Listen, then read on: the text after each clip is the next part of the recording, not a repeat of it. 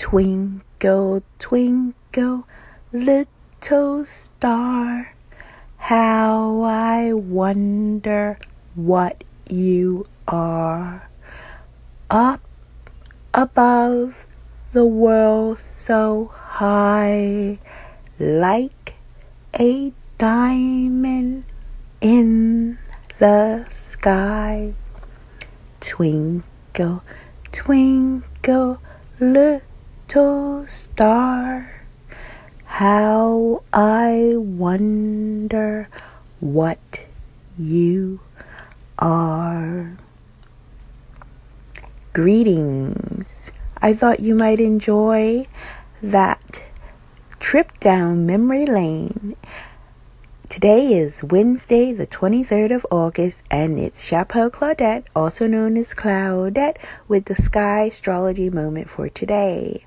As promised from yesterday's broadcast, I will tell you when the moon is moving from the Leo constellation space into Virgo. Right now, the moon is at about 34 degrees Leo. Yes, Leo has 36 degrees of space of our path around the sun.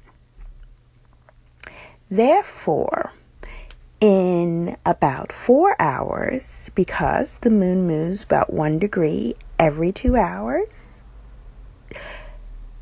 it will move into the next constellation space, Virgo.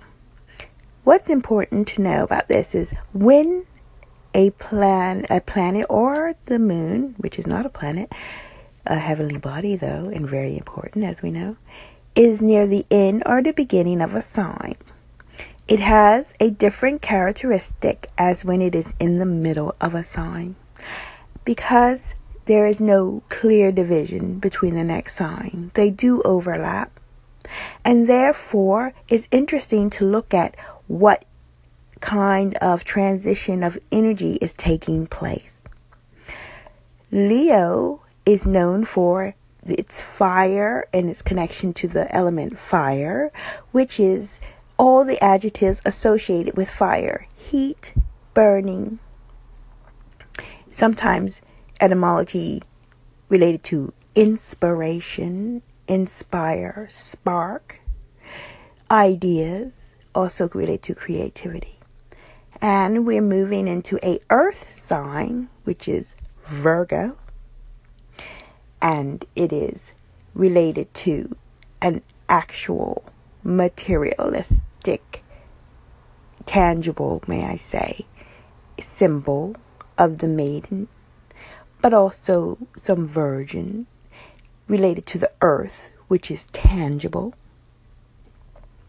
And if you look at how fire and earth interact, then sometimes you can be conscious of the energies during this time. It's good. I try to take in the information and use it positively. So, for example, I would say, I'm inspired a lot right now. Maybe I can use the energy of Virgo and Earth to materialize my ideas, my creativity, what sparks my imagination. So, that is my tip for Wednesday, the hump day. I wonder if I have a minute to tell you about Leo. It is one of the oldest constellations in the sky. This is from constellation-guide.com. Archaeological evidence suggests that the Mesopotamians had a constellation similar to Leo as early as 4000 BC. The Persians knew the constellation of Sur or Ser. Babylonians called it Urgula, the Great Lion, and Syrians knew it as Aro, and the Turks as Artans. All associated with Leo the Lion, the king of the sky. Have a brilliant moment. Thanks for listening.